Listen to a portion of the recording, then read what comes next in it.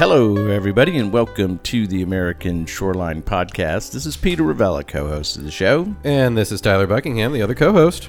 Tyler, the American Shoreline Podcast Network is an incredible assemblage of coastal professionals covering a great range of topics, and we are going to announce a new show today to really expand the offerings on ASPN, and I couldn't be more thrilled to introduce Tamara Khan, the host of our newest podcast, the Wave Makers Podcast, a Blue Tech Frontier show, Tyler.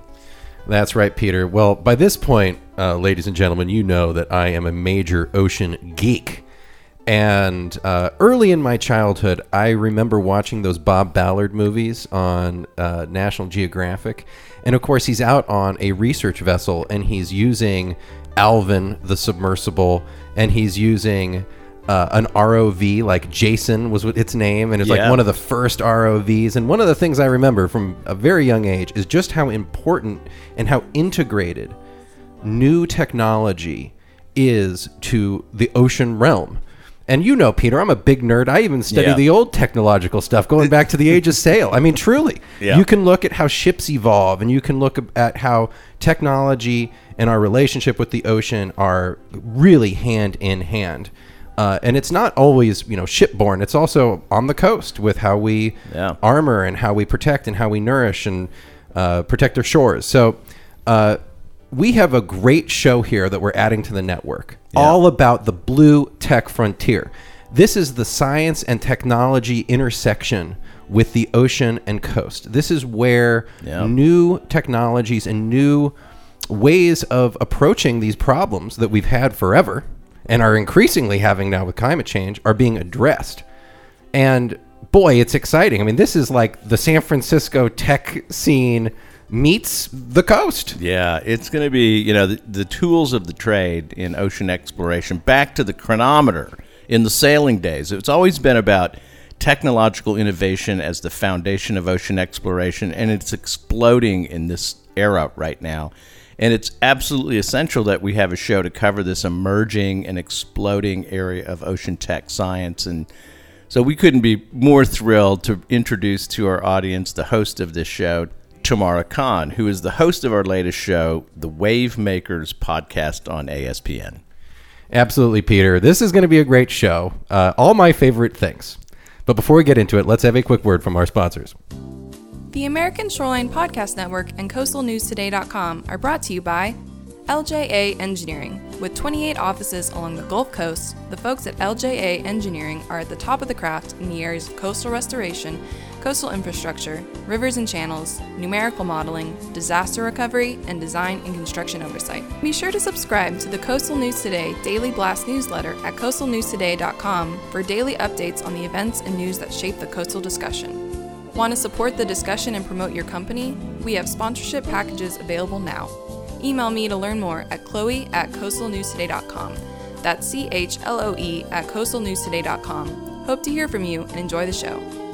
Well, Tamara, welcome to the American Shoreline Podcast Network, and welcome to the American Shoreline Podcast. Great to have you on. Thank you very much, Peter and Tyler. This is too cool. Well, Tamara, we need to learn a little bit more about you. So let's start with your early life. I think that's a great place to start. How did you become interested initially in this ocean and coastal space? What is the origin of your how you ended up here right now? It's a great question. I guess I grew up I was born in South Africa, so I spent a lot of years on the coasts there. I lived in Cape Town, which is just a beautiful, beautiful city. Grew up going to the beach. I had parents that just always wanted a vacation at the beach. We never went to mountains. Well, that's not true. We just never went to wintry mountains. So we were always coastal vacationers or residents. And I love the ocean. I was thrown into the water when I was probably a few months old, and I've been going ever since. So I have a passion for the ocean and water in general. And I think it was Jacques Cousteau said that people protect what they love, so it all started there. Absolutely. I would just love to hear maybe a little memory vignette of what those beaches in South Africa are like. Oh, they're just beautiful. I guess my favorite was we'd go with our family to a place called Plettenberg Bay, which is just beautiful sand, and the water is just the perfect temperature because it's not like you're getting in a bathtub, so it's not too warm, it's not too cold. There's waves. We don't like flat. We need some waves to play in, and it's just a small kind of town. The Southern Ocean, very powerful part of the world's oceans. How old were you when you left South Africa? How much time did you spend there in your early life? There was a little bit of back and forth, but I guess we settled in America when I was 12 in the U.S. Great. And I'll tell you that one of the memories I have, it's just come to me, was that I always asked my parents where the waves came from. And of course they gave me this story that there were whales at the tip of Africa, and they were making the waves. So when I was old enough to go, and we went to the Cape Point, which is where you stand on the tip of Africa and see the Indian and the Atlantic Ocean meet, we got there and there were no whales. And it's a good way to talk to a youngster, though, about the waves and make it interesting without having to explain the lunar cycle. Yeah, now that I know the truth, it's a lot more complicated. So you get to America and you end up going to the University of Texas in geology, I believe, geological sciences. Tell us about your professional choice in college. What drew you to geological sciences? Well, I actually went to UT and I started in aerospace engineering for a couple of years. I thought I want to go to the moon. I want to go to space. Wow. Be the first woman on Mars or whatever I thought could happen. But studying aerospace, I got to tell you, I didn't enjoy it that much. So. It's lonely out there in space. It is a lot of math. It's true. There's a lot of math. I had a proclivity for math and sciences, but I found myself not enjoying. My roommates would come home from their classes and say how much they loved what they were learning and the people they were studying with. I went exploring for something else, and I found geology. Nice.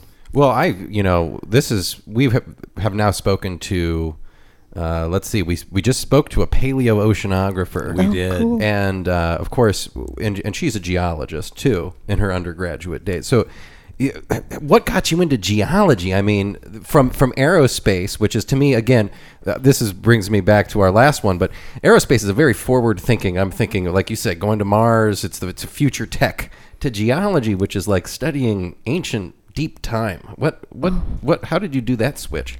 It was like the study of life and where it came from that really got me. We had a wonderful professor at UT, Dr. Leon Long, who he literally jumped on the table and acted like a quadruped for us and showed us, he illustrated evolution. And I mean, he's not a young man, so it was pretty impressive. And I would go to lab and enjoy it, and there was pretty cool tech to look at the rocks. I just loved every moment of the life science of it. And then I had another professor that inspired the sort of looking at the geologic timescale and how the Earth has evolved in itself, like not just life, but the rocks and how it's formed. And it's just so interesting, and it really helps us understand what's happening today and what's going to happen, and I like that aspect. Fabulous. So when you complete your degree at UT in geological sciences, how did your professional career begin? What did you go into professionally? Actually, I tried to avoid going to the oil industry because that's what most geologists did at the time. Down here in Texas, know UT's very well known in oil and gas engineering and geology. That's a big deal here in Texas, where you came from. So you didn't want to go into the oil and gas industry. So what'd you end up doing? I finally found a position here in Austin with a small company that was using this brand new tech, this electromagnetic exploration method. And they were at the time looking at a lot of freshwater deposits and geothermal activity, and I got involved in looking at their data, and they really trained me from scratch, which was super wonderful of them. So I got into geophysics with them. And they were actually eventually bought by a big oil service company, Schlumberger. Oh, yeah. And went ahead and kept going with that career and found that I really enjoyed working in the oil industry. The exploration industry, the energy industry was super fascinating, amazing people. I worked. Can I go into my ship work? No, precisely. This is exactly where I want to go. So, yeah, you wanted to avoid the oil and gas industry, but you through kind of a back door, you end up in it, and you end up liking it. Can you just elaborate on kind of what was it? How did that shift happen? Oh, I think it was fascinating to me how like people had developed this technology, and I really got to learn the history of kind of seismic exploration and where this electromagnetic technology had been used before, and how somebody thought, oh wait, we can reapply it here instead. And just some brilliant minds, and the computer software was really neat to me. I got to help test some in-house software, which was fun. And I'm sorry, but perfect person for hosting this show. Well, clearly, and I just want, this is what I wanted. I pin on is, you are into tech. Yeah, ladies and gentlemen. I guess I'm a tech nerd. I didn't even realize. From the time you were a little girl, it seems like you were drawn to, like you said, in geology, the lab had cool tech in it in the geology lab, and that kind of interested you. Yeah. What is when you were a little kid, were you playing with, little pieces of technology? What's your route there in being interested in new technologies? Yeah, we were definitely playing with Lego and building things. I think we had a little old school electronics set that I probably didn't understand fully at the time, but I liked messing with it. I'm trying to remember. I actually also I wanted to be a doctor for a while, and the stuff I liked about being a doctor was the stethoscope and the digital thermometers when those showed up. You're making me realize that's what I liked. Has been. So tell us a little bit about seismic exploration, and what did you call it? Electromagnetic. Mm-hmm. What? I don't understand that. Introduce us to what you were doing professionally when you eventually got into your career. Sure. Well, when I first started, the superb people that I worked with were training me in very basic modeling. So I wasn't even collecting or acquiring the data. I was just taking the data and trying to build a picture of what the geologic layers looked like subsea. Mm-hmm. The stratigraphy of the sea floor. You got what it. The layers are. Yep. And how can you detect that? What is the instrumentation? What is electromagnetic seismology? Oh man, we're gonna have to throw it back here. Sorry. No problem. So it's very funny because it's very hard to explain a lot of the stuff that goes on without being on the ship. And I remember them trying to explain to me before I went offshore, and it was just beyond my imagination. But basically, we were using these instruments that were about a meter by a meter square, and they had these long arms. So it was these long arms that had electrodes on the end. They're silver chloride electrodes that rest on the seabed, and they're measuring the Earth's magnetic field and the perturbations in the field. Right. And then, so that's called magnetotellurics. There's a magnetotelluric field. And then there's this particular technology they figured out how to put out a signal, an electromagnetic signal, and control it. So you could tune your the waveform to be whatever you wanted, to penetrate whatever layers to a specific depth, and look for something specific in the stratigraphy. So the disruption of the signal would indicate something about the character of the sedimentary layer or the rock layer that you were interested in?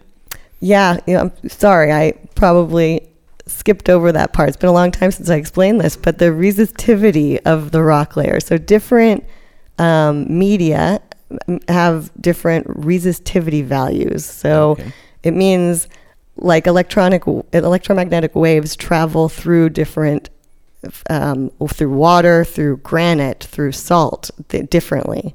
So you can measure the speed it's traveling through there, and you get certain parameters. Do you get like, is it are you looking, is it visual on the screen? Is it like an MRI? Yeah. It is. You're good for you. It's like taking an MRI of the subsurface in a lot of ways. So you're sitting there in the command center with a monitor and a dial. Not exactly. Maybe a couple of dials. It is really cool. There are a lot of screens. You get into the control room on the ship, or the instrument room as we call it, and there's like 12 monitors. And you know, one of my friends used to ask me, is there a light that just flashes red when something goes wrong, and a siren? Not quite, but we do have issues like that. So you spent several years offshore on seismic ships. Is that the right word for the ships, or that what were they? I'm sorry. I actually never went on a seismic vessel. I went on electromagnetic survey vessels. Okay, there you go. Tell us about that time and how long you were offshore. Where did you go around the world?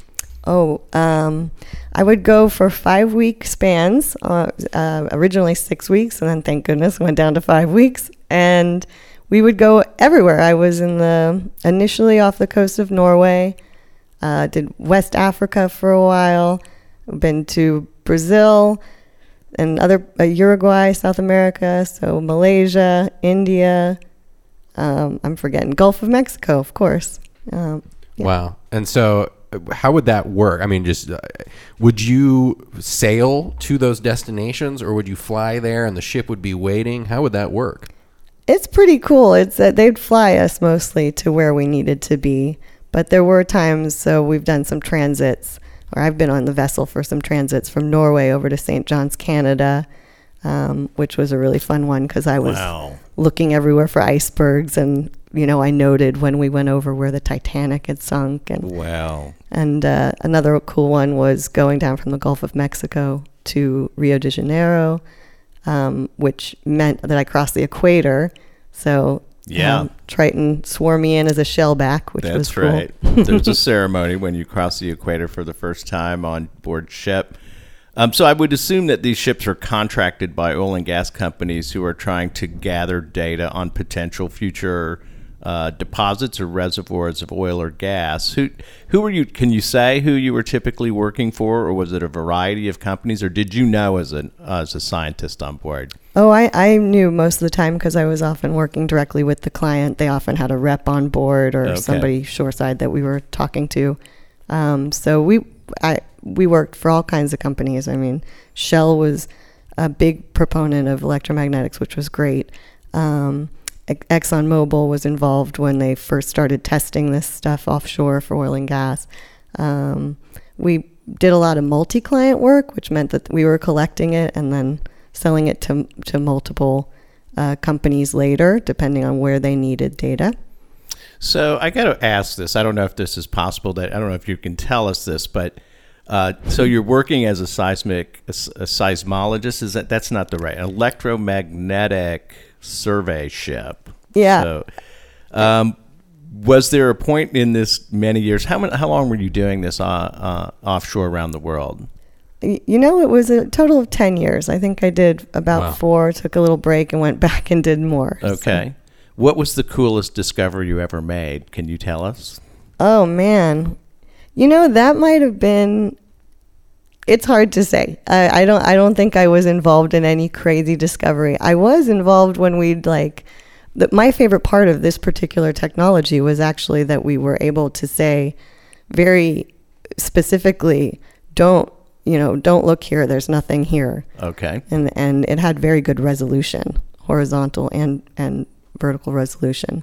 So I was able to sort of corroborate when they'd get a dry well. Okay. Which to me means it saves a well from being drilled for nothing. So I really like that part. Absolutely. And I would just want to hear a little bit more. I mean, 5 weeks out at sea in the deep blue sea. Yeah. Is this a big? How many souls are aboard a vessel like this? And what's your role on board? I'm sure there's a captain and first mate and everything. How do you shake out in the crew? Yeah, there was a technical crew that I was part of. That was usually, so our company would have maybe 16 people, like 8 positions that, because it was a 24-hour operation, 24/7. There's the offshore manager, the party manager, and he would run the operation. And then I was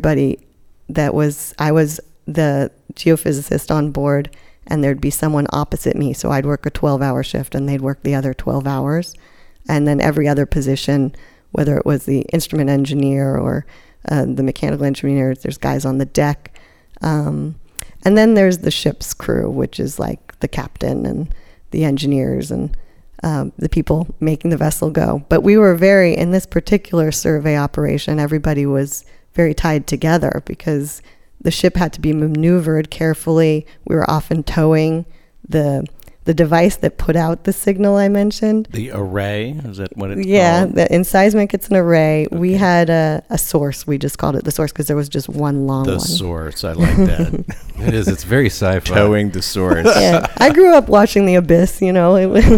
There's another good technical ocean reference. So the technology is you put an instrument on the seafloor. Is that right? This meter by meter cube with the sensors on it. You drop this down to the seafloor, activated, I assume. It sends out a signal. How deep is the water? How is this deployed? How is that done? I've got to think this is some pretty deep water off of Norway or off of India or the other places that you were working. Yeah, I think the deepest I ever worked in was 3,500 meters, which I couldn't even tell you except in meters because I was... Okay, 10,000 plus feet. There you go. Deep. Yeah, pretty deep. I mean... The Abyss. Yeah, the Abyss. So you put down... Is there one? How many of these would you put down the seafloor, and how do you find them? How do you pick them up? Are they tethered? It's all good questions. I'm terrible at explaining this. So we put out like an array of 100 or 130. Some fleets we had were like 200. Wow. It was fun for me because I started in 2005 when we maybe had 16 or so, and we'd have to put them out sort of in a grid pattern generally, and you pick them back up and move them. So you like shift the grid slowly but surely. And okay. By 2012, we had 200, and they were like a little army on the seabed. And the cool thing is, so we would drop them over the side with a crane, and then they have a compacted sand anchor, so they sink to the bottom. And then they have all this cool tech on them, like a little receiver that you can send a signal to that burns a little wire so that it's released from its anchor. It's like tethered to the anchor. Wow. And then it comes back up. It floats back up because most of it is actually just buoyancy. Got it. And then it's got the sensors on it. So it floats back up, and we could do this at night because it had a little light on it, so it would be blinking, and the ship would have to pull alongside it, and the guys would actually use a grappling hook. In the old days, they would throw a rope with a grappling hook. Yeah. It's like Deadliest Catch. It was, and people competed. It was super fun. I had a ball. I got to go on the deck every so often, and I have a great picture of me throwing this grappling hook and wearing my green helmet. Yeah. What a great job. So it's a big place, the ocean floor, so you're trying to survey a particular area. If you had 200 of these instruments, what size area would those be deployed over? Is it miles and miles of seafloor that you're covering with the instrumentation? It's a big block of kilometers by kilometers kind of area, and it would have, there's a lot that leads up to that, which I later got to work in, like the permitting side of things and how to design the survey. So they have an idea of what they're looking for subsurface. Okay. And you got to know kind of the angles and the geophysics of it to hit the right targets. Got it. So how deep of a signal how far down into the seafloor can you explore with this instrumentation? Oh, it depends what you're using, but you can get down to the MOHO, which, I'm going to have to. Can you go down thousands of feet of rock sure. layer? Yep, definitely. So the power of this signal must be pretty strong to send a signal that deep, record the data. Is the data brought up on board in real time, or is it recorded in this instrument and then you download it once you bring it aboard? You got it. You've obviously talked to some people before, huh? No, I'm just guessing. I'm just guessing. No, there's no research on this show. No, there's a data recorder on board the little receiver, we call it, the device that goes on the seabed. So it sits down, it's just recording onto, it used to be a little SAN disk, 2 gigabyte SAN disk, and it would come back up, and then I'd be given the disk and I had to download the data, or there's an engineer. Floppy drive. So No, it's not really? real time. You're not tethered to these things in real time. That's No. interesting. I think when I left, they were testing, trying to figure out a way to do it, but there's no way to get that signal from through 2,000 meters of water to the vessel. So you do 10 years as an offshore electromagnetic surveyor, I guess is what we could say.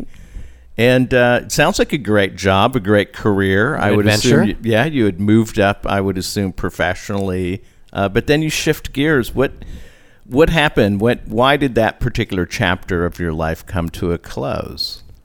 The first time I stopped working on a ship, I really decided I needed to settle down, be on shore, and then I got sent to Brazil to live there for a while and work in the office, and did some work in Norway and even a little bit in India. And wow, that's pretty cool. I know. Firstly, you miss the boat. Like, it's really fun to the camaraderie and the way of life out there is pretty appealing. You don't have a cell phone ringing at you all the time. That aspect of it's pretty nice. So there are some really neat things about it. There's also, it's hard. You're away during birthdays and anniversaries. You miss weddings and friends things. So it's there was an appeal to stopping, but I went back to the ship and found myself after a few years feeling not as inspired. The work wasn't as meaningful, and it was seeing things in like port cities that were just there. Basically, we'd pull in and there'd be plastic floating all over the place. There'd be trash, and it got a little depressing to see just, how bad things were. Being the one memory that sticks out that I know I was talking to Tyler about was way off the coast of Africa. I was sitting there one day and looked out my little porthole, and this plastic like chips packet floated by. There was nothing else around, just that one bag. And the sea was so still, and there was this bag all salt stained, and it had been there for a while, and I just thought, how did it even get out here? So it really, that moment really hit me as I gotta go find out a little more. I was living back in Texas at the time. When I wasn't on the ship, I was in Texas. And there was a lot of, questions about climate change and global warming. And I felt like I'm a data girl. I have to go see the data for myself. So I went to find a program, and I did at the Scripps Institution of Oceanography to go and look at data and learn what was happening on a broader sense. So, wow. So you say I'm going back to school. Yep, that was. And you found your program there at Scripps. Obviously, Scripps, a favorite American coastal and ocean renowned institute, renowned globally, hugely significant.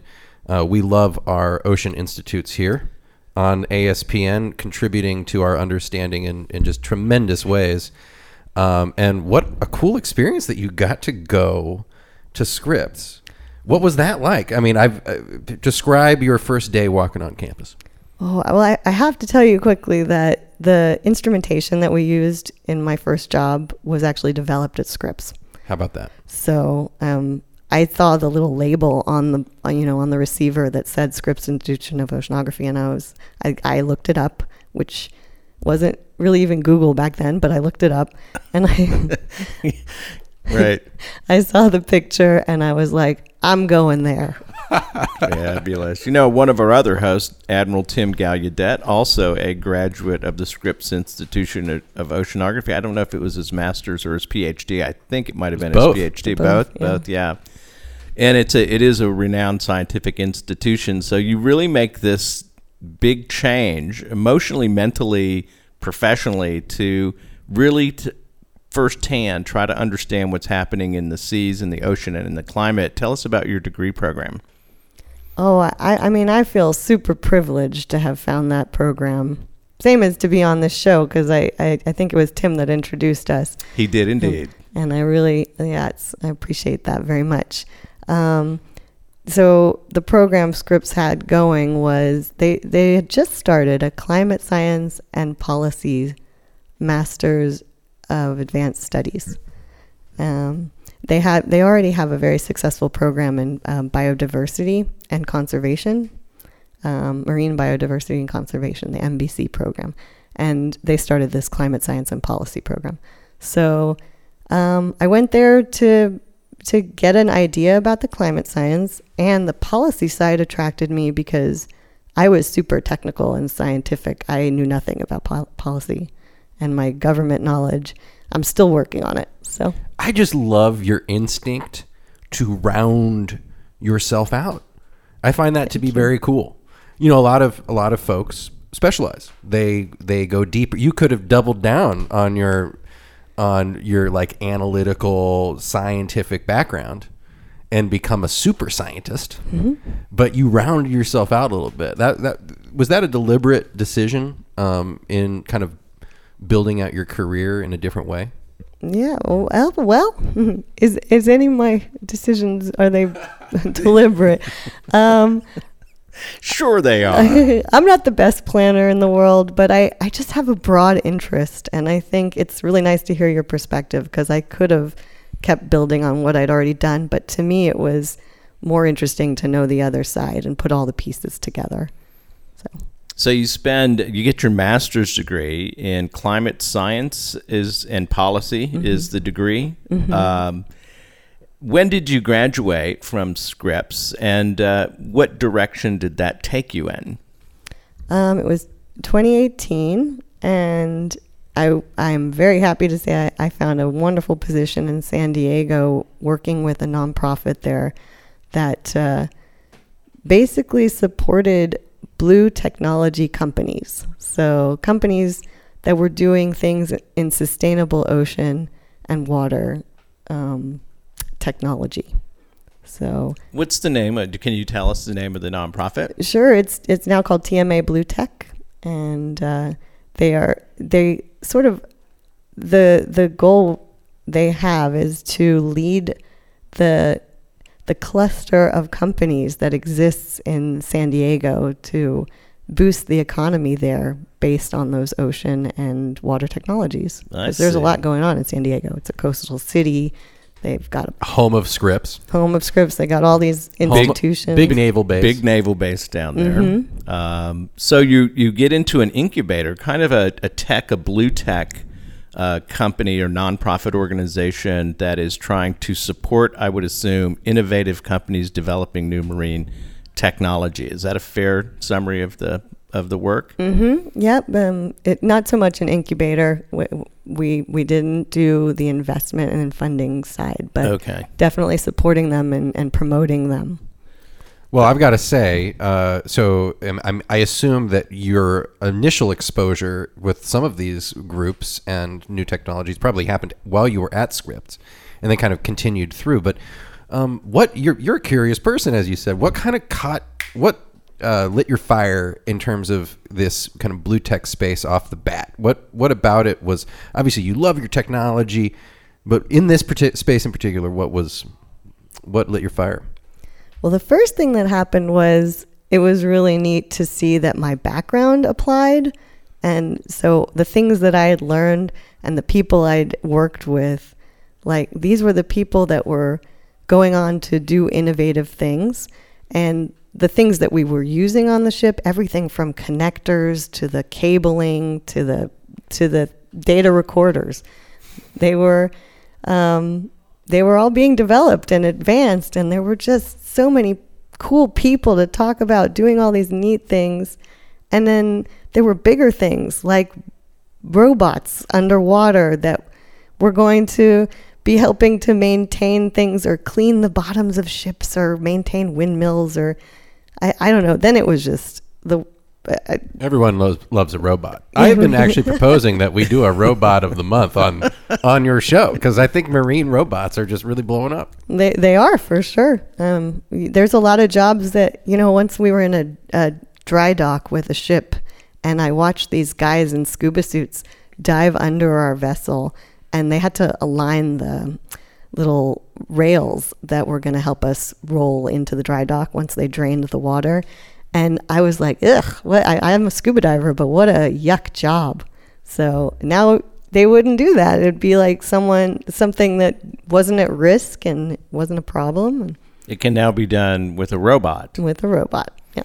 Well, I think we've found the best host possible for the Wavemaker podcast, Tyler, with the background that you have as a marine geophysicist and a scientist, and then into this blue technology organization that you worked with in Scripps, and really on the cutting edge of the development of marine technology. This is such a fascinating universe of in the coastal professional world, to be in the innovative space for marine technology, and that's really the focus of this new podcast, Tyler. That's why I think it's such a great addition to the network. Absolutely, and I know that you have big plans to talk to all sorts of interesting people from the interesting companies working on, as you said, there's just so many different areas where technological advancement applies here. And Peter, just as a quick aside, what I'm reminded of, just some of the shows that we've done that involve technological advancement. But we did the show on the mapping of the Marianas Islands, yes, by air, that was really a cool show. And we also did a show on ropeless fishing technology. Yeah. For lobster pots up in Maine, which, you can imagine, if you've been following our show here and following the issue, these vertical lines are the problem. And as you said, you can have a transponder send a signal to your device, be it a lobster trap or a whatever you call that thing, the source, the badass array. I love the source. The receiver, it's similar thing, and you have it return to the top and be recoverable in a smart way. This is, these are as our society and the machines, the technologies that we rely on become more and more complicated. Each sub little piece becomes a thing that can evolve too, and it has its own technological kind of universe inside of it, which is very cool. Anyway, tell us a little bit about what you're hoping to explore here on the Wavemakers podcast.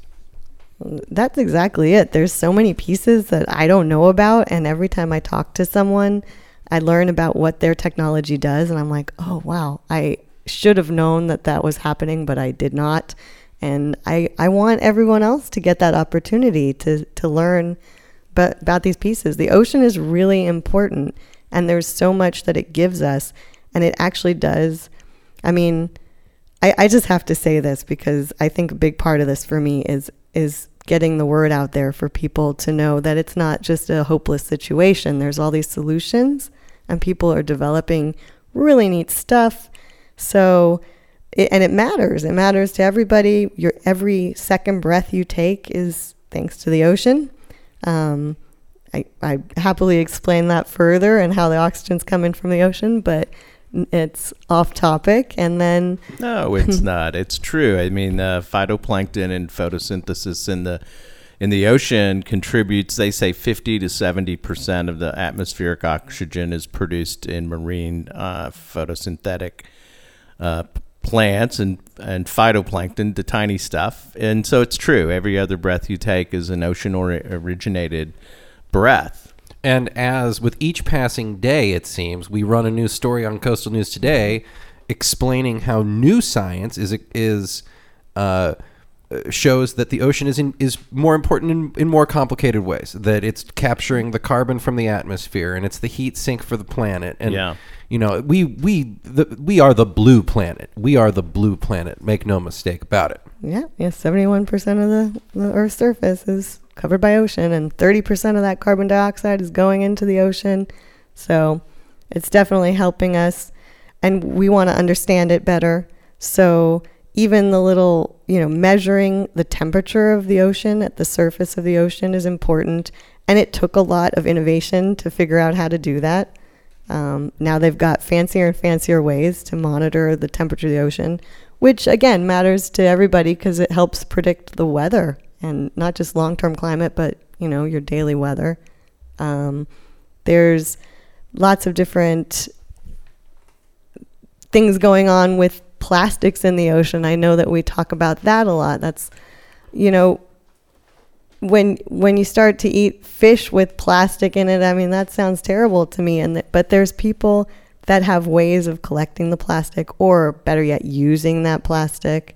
There's other things coming from the ocean that are important to us, whether it's seaweed. I know I'm hoping to have someone on from a bioplastics company that's talking about how they're using seaweed to make plastic bottles and plastic replacements. That's cool.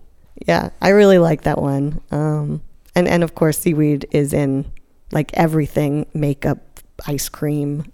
You've definitely eaten seaweed. Right. But there's other things they can do with it. Leslie Ewing, the host of the Shorewords podcast on ASPN, had Sylvia Earle, the famed oceanographer, on her show in October. And she talked about the challenges that we're facing worldwide and how the ocean is just essential as a feature of how we're going to tackle the challenges ahead in climate and plastics and so many other aspects of the issues that we're facing as a world. And this instrumentation and technological development is taking us into an era of big data, where we're going to have the instrumentation, the remotely operated vehicles, the amount of information that is beginning to be collected about ocean conditions is exploding. And this is why I love this show, and why it's important to have this show, is this is a wide open field where there's finally incredible investment, incredible development going on. And I'm just really interested in learning all about that through the Wavemaker podcast. So I'm just thrilled that you're coming on to the network to take us into this fascinating world of ocean technology. Thank you, Peter. I think you said it there too, is there's a lot of opportunity. So there's I've heard you guys mention before on your podcast the blue economy, and that's a huge piece of this. Is not only what are we going to do to help the oceans, what are we going to do to help ourselves and keep using the ocean resources sustainably so that future generations can use them, but what are the economic opportunities in the ocean? Yeah. So. That's really, I have to say, that's another component that really gets me going on this, because my experience in the American economy right now is that, coming out of the pandemic, staring down climate change, it can be a little dodgy, or it's a little sketchy out there. Who knows if this current, economic strength that we've experienced can last forever. There's uncertainty. But in the blue economy, and this is something that Admiral Gallaudet really brings in his show, the American Blue Economy podcast on the American Shoreline Podcast Network, is that there is the opportunities associated with with addressing climate change, addressing sea level rise, addressing decarbonizing shipping. These equal jobs and these are excellent, incredible opportunities for current and future Americans to get into. And I think that that's the other element of this show, ladies and gentlemen, is that you might learn a thing or two that you might end up being involved with in the future. There will be opportunities here to get involved. That's the way I see it. I think so. The workforce piece is a really interesting side of things to me, because I changed careers and I see all the people that like people I worked with in the energy industry, and their amazing skill sets can absolutely transfer into a lot of different things in the blue economy.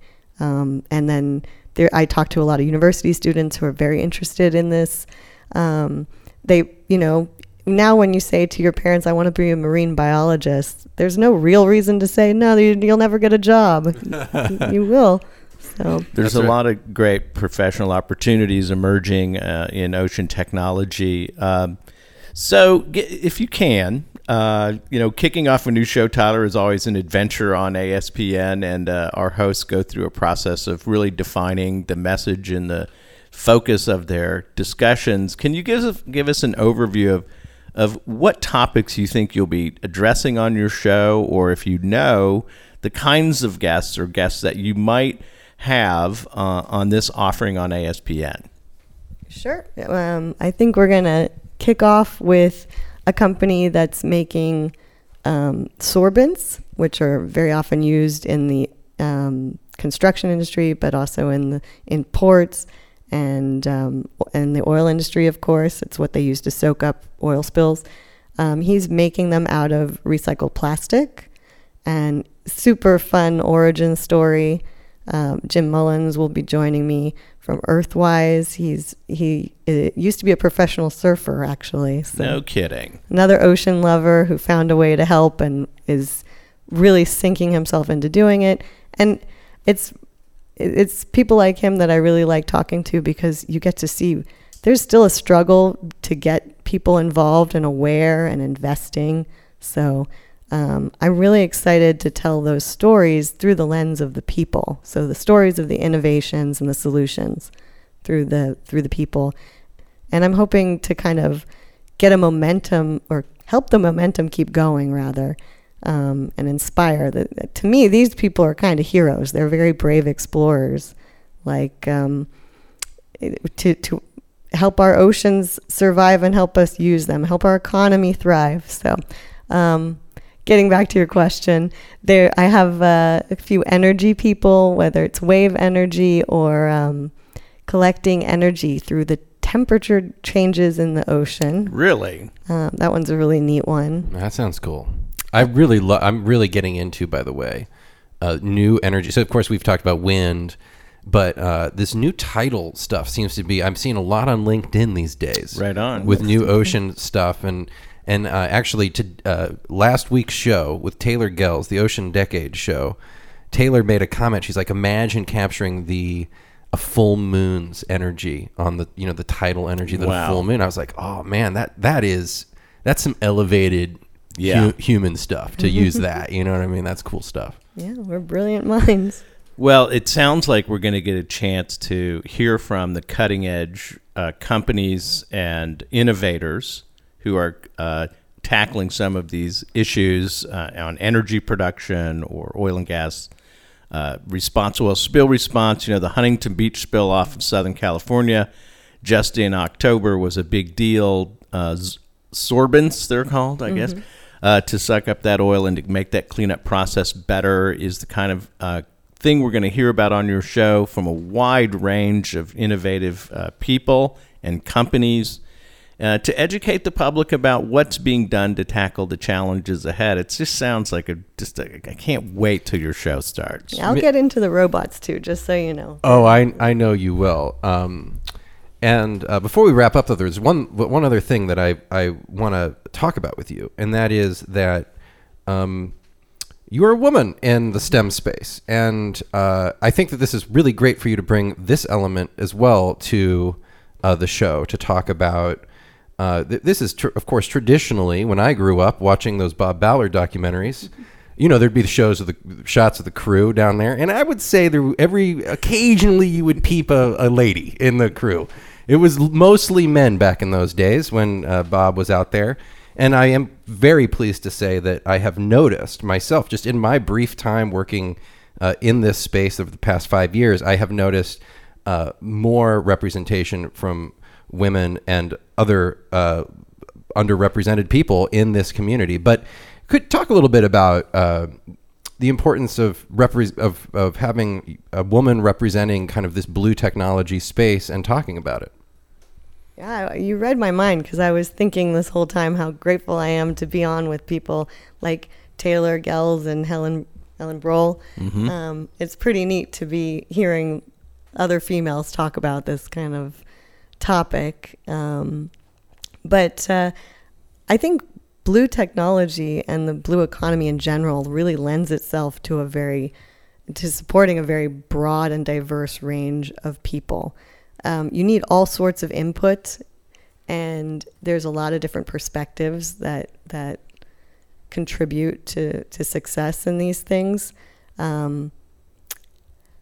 I spent a lot of time in the beginning of my career working as the only female on the ship, and it was fun to see over the years. I think in 2012 there were 4 of us, as opposed to in 2005 there was just me, and that was just a pleasure. It's really exciting. It's exciting to talk to women who are, I don't know, just doing the really innovative things that need to get done. I'm reading a super book called Parlay, The Parlay Effect, which is by Anne Devereaux Mills, and it's all about women's contribution to bring our perspective to make society kind of speed up in these innovative ideas. Yeah.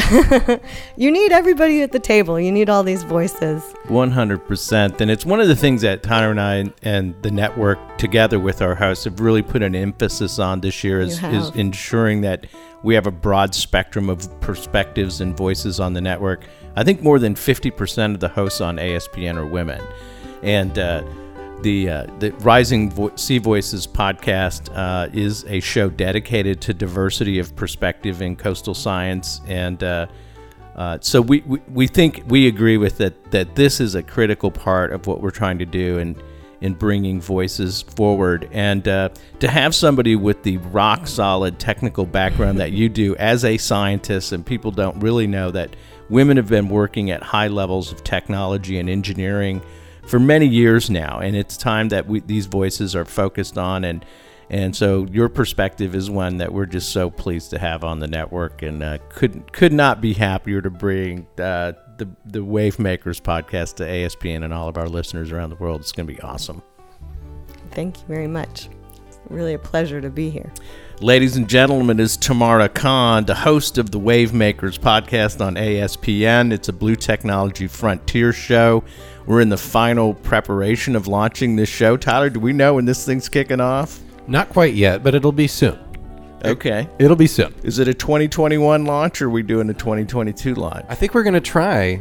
I think so. I think we're going to try to get her out this year. I hope we gentlemen. do. Well, it's an important addition to the spectrum of voices on ASPN to have a show dedicated to ocean technology and science at a time when it's just booming as an area, and to have an expert who can take us into this universe and guide us down the path of understanding what's exciting about ocean technology development is just a thrill. So thank you, Tamara, for joining ASPN and bringing the Wavemaker podcast to the network. Thank you very much for the opportunity. I really love your network, and I think bringing the tech and the policy sides together is going to be super interesting. Fantastic. Ladies and gentlemen, Tamara Khan, host of the Wavemakers podcast. Welcome to ASPN. Sunlight at dawn, singing Mama now.